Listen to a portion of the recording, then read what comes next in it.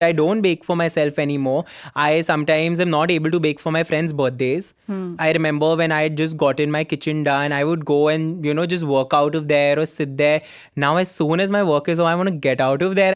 And I end up baking something every day for videos and for content. I don't remember, I think the last time I baked without a camera recording it, which is sad to be honest. This season on No Sugar Code, we're going back to where it all started. Food. I'm sitting down with the mavericks of the culinary space to talk about their journeys, the drive required to follow a passion, and what makes a food business successful. I'm Pooja Dhingra, chef and founder of Love 15 Patisserie. Welcome to my podcast, No Sugar Code, where the sugar stays in the kitchen and out of the conversation. I've had the pleasure of being a part of the culinary journey of the internet's favorite baker. I'm talking about Shivesh Bhatia, who was a promising talent even when he interned in my Love 15 kitchen. Now, Shivesh is a social media darling and the author of 4 cookbooks. So how do you strike a balance between life online and offline? Shivesh tells us more. Shivesh, thank you so much for being here.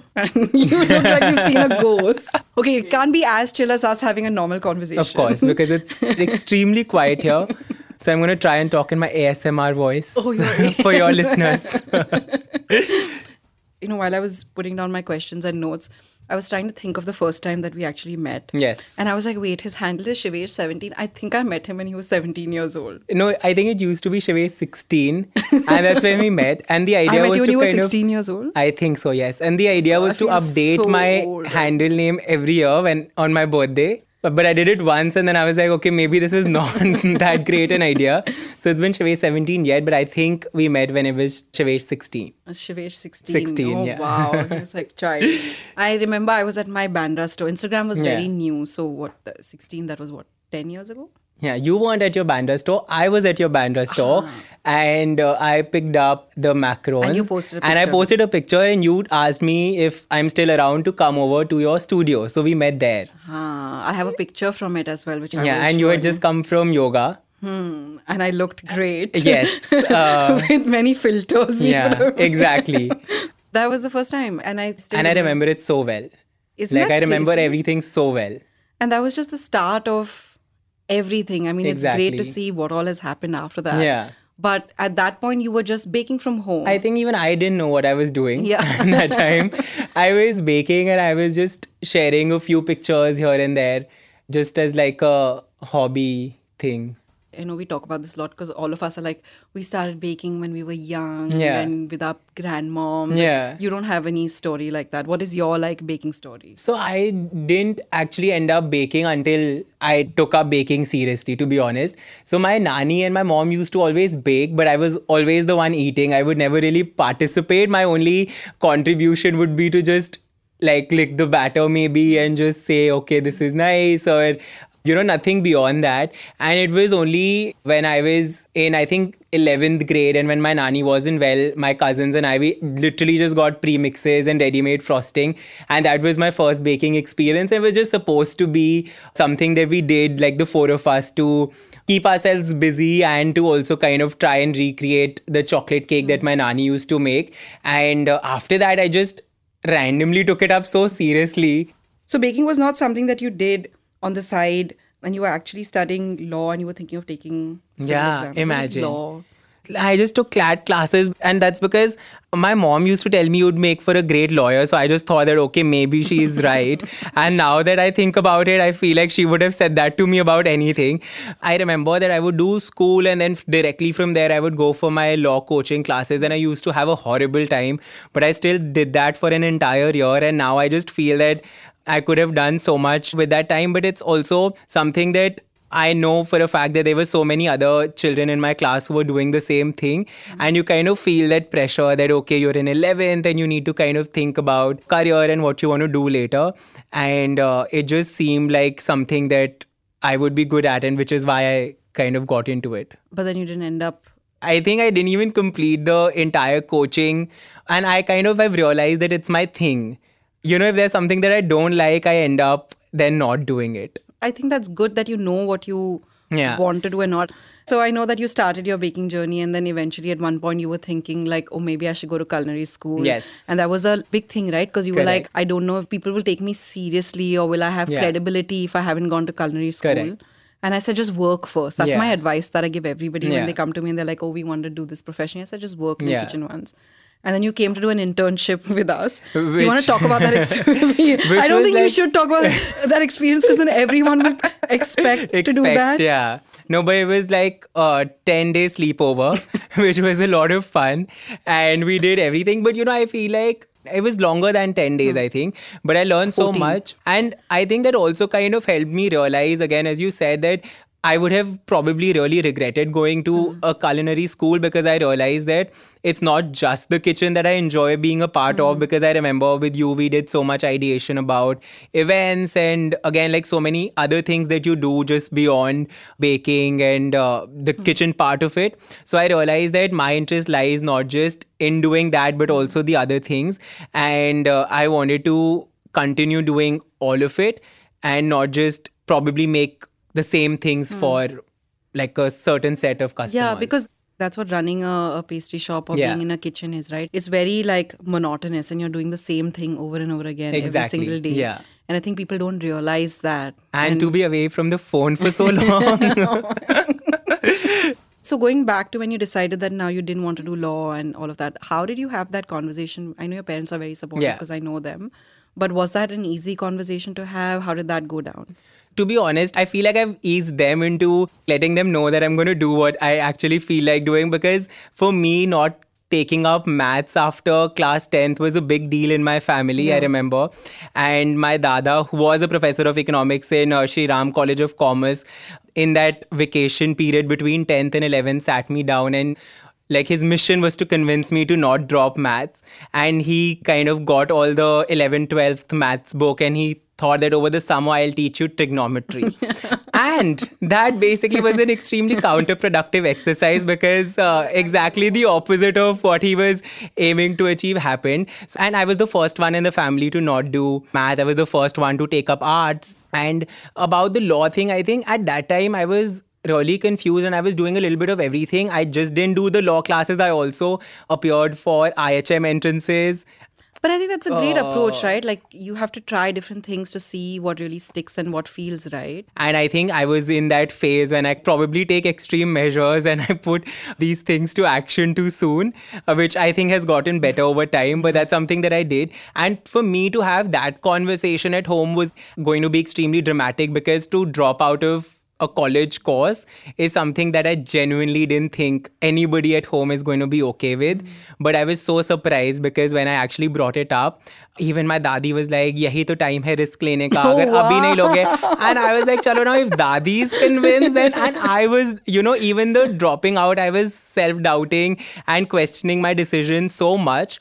But just having that one conversation at home gave me so much clarity. And even my dad was like, you were trying to fix something that wasn't broken in the first place. See? So I was like, okay, all right. Because they see And, it. They see the potential. They see yeah. what you build. I think we just doubt ourselves so much. When I came back from culinary school, I was working out of my parents' home kitchen, right?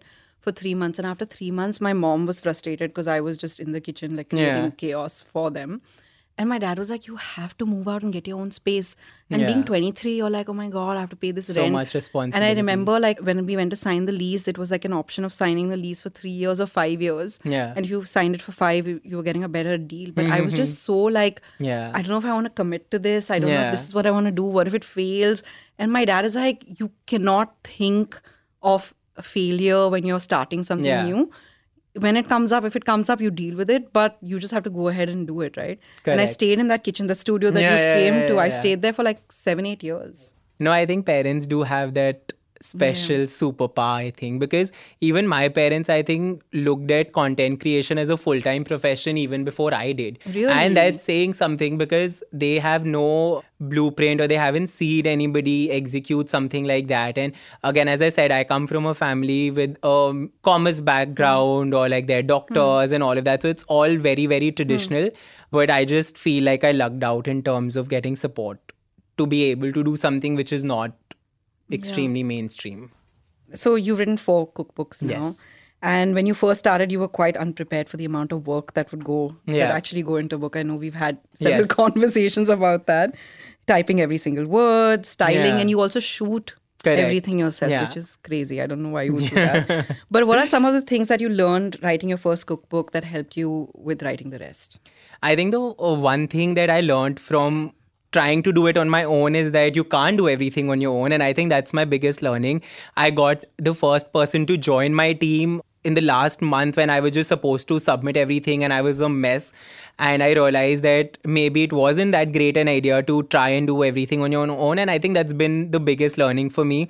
And I've kind of always kept that in mind. Now, if there's anything that I feel that I might not be able to do a good job at while still trying to learn it, I always try and get like a person on board who would do a better job at taking care of that particular task. So building a team, getting people on board is something that I learned. Are you still shooting all your pictures yourself? That I am, because I personally really enjoy that process. Yeah. But I realize that maybe say typing everything is, not. And the amount of time taken to put each book together has gone down so much, which means that I can actually do more books. And the efficiency, of course, has increased. So I feel that the process of now doing books has become so much more enjoyable because I have, the right team helping me with the right things. And I think that's just so important. And how do you think you've become better at writing recipes from your first book to... The fifth one is coming out. Yeah. No, I'm still working on the fifth one. But I just feel that when I was working on the first book, I assumed a lot of things that ये तो सबको पता ही होगा. So इसको एक line में explain कर देते हैं.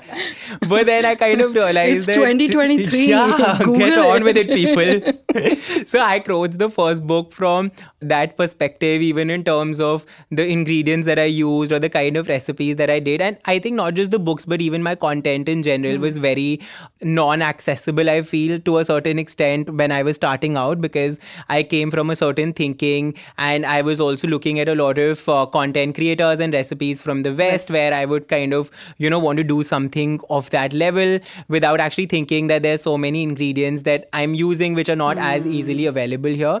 But now going forward with the books that I'm doing, and also in terms of my content strategy in general, I put in a lot of time to think about the kind of equipment that I'm using, the kind of ingredients that I'm using. And I feel that for me, a lockdown was the great period to kind of think about these things. Also because I was left alone in my kitchen and I didn't have 5 people helping me कि तू frosting बना दे, मैं तब तक cupcakes कर लेता हूँ.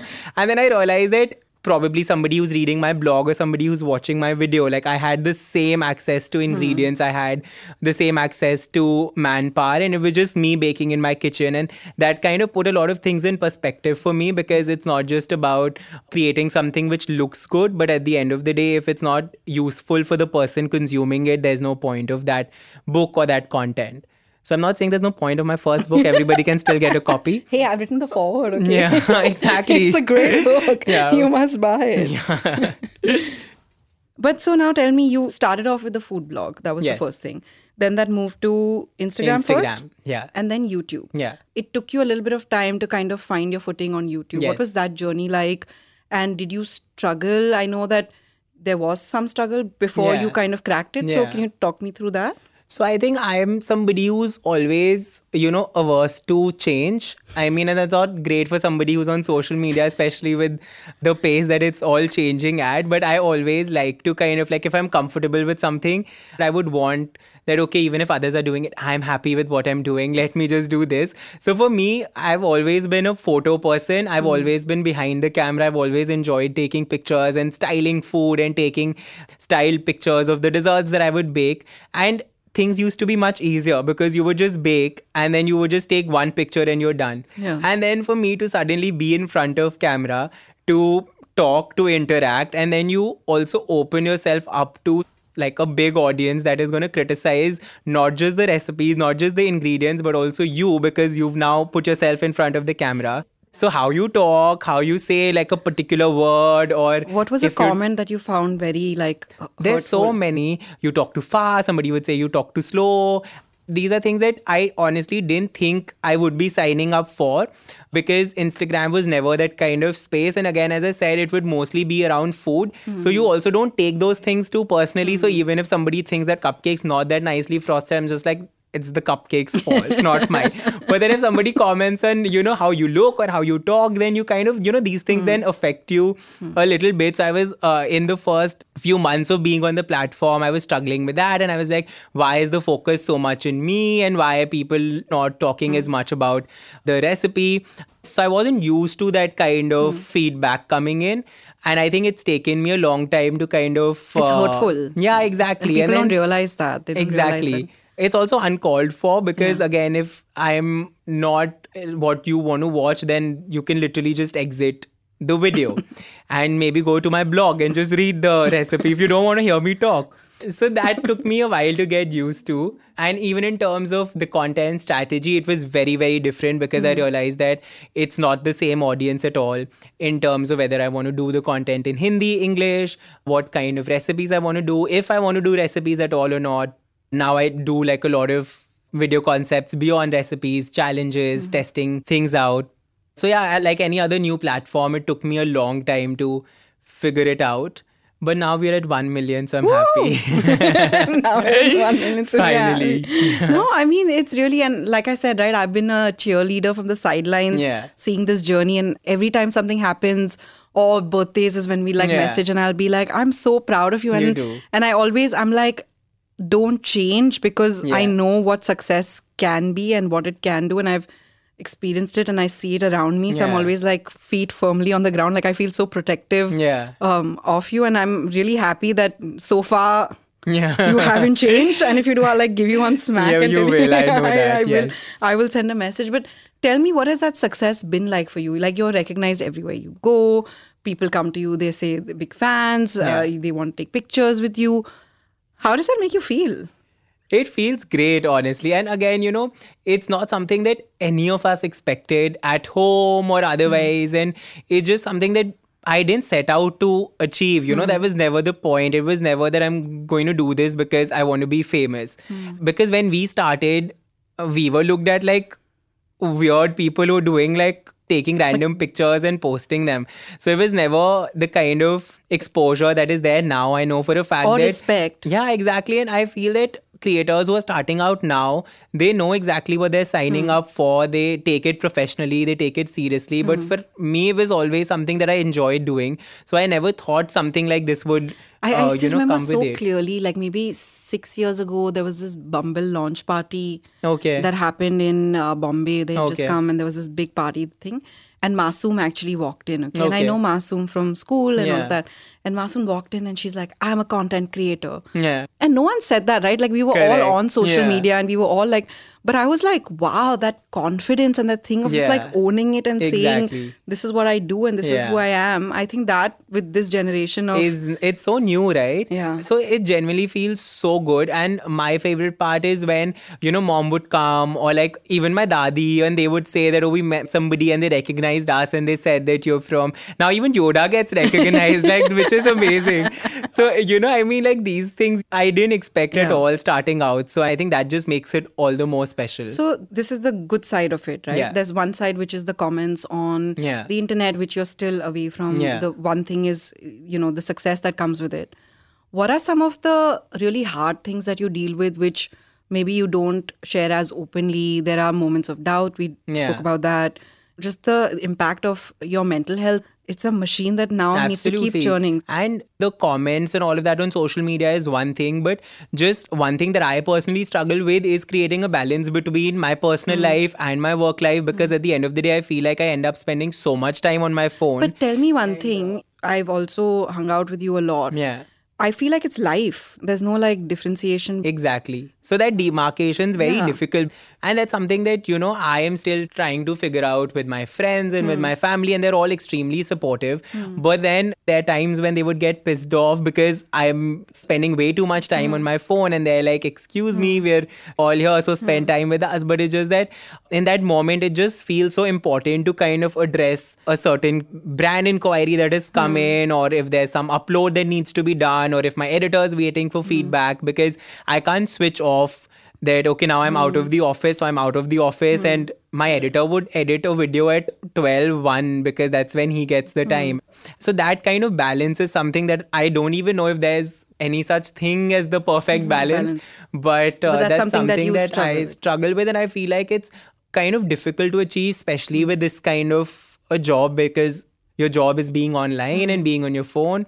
So I think that becomes a little tricky for me. You know, for me, when I started Low 15, there was this passion, right? Oh, I'm doing this because I'm really passionate. Yeah. And then it becomes so much about the work. Correct. And it's like, man, even if you do something you're really passionate about, there are days when you hate it. I don't bake for myself anymore, and that's sad, but I don't bake for myself anymore. I sometimes am not able to bake for my friends' birthdays. I remember when I had just gotten my kitchen done, I would go and, just work out of there or sit there. Now, as soon as my work is over, I want to get out of there, and I end up baking something every day for videos and for content. I don't remember, I think the last time I baked without a camera recording it, which is sad to be honest, because the reason why I started the blog was because it was something that I enjoyed doing it for myself. And now when you put it out for everybody, and then you have that pressure of putting out a new recipe every day, and you have to churn out 2 YouTube videos every week. How do you deal with that? Yeah, I'm like, I can't even do like 2 reels a week, and everything has to be different. And do you even do it now for, oh, I think this could be an interesting recipe? Or is it like, oh, this is a formula and this is a format, and I know this will do well, this will perform well, and I just multiply that? I unfortunately feel that there's no way to kind of tell what would do well to a large extent, because it still is unpredictable. But again, I know that if I do something with chocolate, I have to make it eggless so that a lot of more people will do it. So I know the kind of recipes that would do well. I remember my first post on my blog was a 4-layer orange cake with an orange curd filling between each layer and a meringue frosting. Now you're like that was 5 things in a blender. And now I'll just do like a 2-minute chocolate mug cake, because that's what people are searching for. So again, my style of baking has changed so much now. Even in terms of using eggs. Now, I don't remember the last time I baked with eggs. Now for the book we have started, because this book is going to have a few egg recipes as well. Nikal do. Yeah, abhi kar liye hai 4-5 though. But that's what I'm saying, that my baking style has also changed so much. But in terms of frequency, to be honest, it's something that has become my routine now. That's the team. That's what my team is aligned. They know that this has to happen. I know that I have to take out 2 days in a week for YouTube content. So that just ends up happening. It's my routine now. I know that Monday, Tuesday would be for reels, and I have to do 4 reels every day. So all of that now is extremely systemized. So that is not something that I honestly struggle with a lot. And also because even the content creation part of it, while it's extremely stressful, it's also fun for me. So I do look forward to starting each day. But how do you maintain that it stays fun, right? Do you also like sometimes worry about, because with the content world, there's also this thing of relevance, right? Correct. So is that something that you think about at all? I do. Looking at what other people are doing, and on social media, you only see what other people are doing, and that gets to you at times. And there's so many creators who started much after me, and now they have bigger numbers, and that kind of gets to you. But I just consciously kind of try and remind myself as to why I started. But most importantly, I also remind myself that what else would you rather be doing? Like, what else can you do? So if you don't can do so much, come on. Yeah, but what else would you rather do? Like, okay, fine. Like, you're doing this video, things are not going smoothly. You're probably making the same recipe for the 5th time to make it work. But would you rather be in an office right now working for somebody else? And that kind of brings you back that, okay, I'm making it for the 5th time, but it's still so much more fun. So those kind of reminders I need very, very frequently. But that really helps for me personally. When I started, I was very young as well. And one of the things that bothered me a lot was that no one took me seriously. Yeah. And for me, it was always a question of gender and age. Did you face that when you started? Did you feel that not too many people or brands, etc., were taking you seriously, and do you see that shift now? When I was starting out, I feel that more people have been nice and welcoming and supportive to me. But what I didn't like at all, and that used to happen quite a lot, is people who kind of patronize you, and they kind of say that you're just starting out, don't worry, just think about the exposure you'll get, and you're very young. How do you react to those kind of... By the time I think I got out of it, until then I didn't kind of know how to respond to that. And there were also times when people have been probably successful in influencing me a little bit, or like convincing me to take something up which I would, probably now not even consider doing, because they kind of make it sound like they're coming from a place of a much larger experience, and they have that kind of foresight for you which you probably don't have at that young age. But I feel that now looking back, those experiences have been few, and it's so important to just hold your ground and just have confidence in what you're doing. And it's okay to say no to things even at that young age. And I feel that a lot of credit goes to you, because you know what I'm talking about, without using any details or names. But I'd once gone to a meeting with Pooja. I just thought this is going to be like a long discussion and, we're going to be there for a while. But I remember that without actually going around in circles or taking up anybody's time, you just kind of very politely declined what was being put on the table for you. And I think that was my first experience of actually looking at somebody, saying no so firmly, and not without being rude, which I think is so important, but just saying no. And I think that for me, it's so difficult to just like tell people that, okay, maybe not right now, or this is not something that I would like to do. So I also think we are similar in that aspect also, where you're baking for a living. Like you want to make people happy. Correct. You're pleasing people. Like that's a big part of the personality as well, right?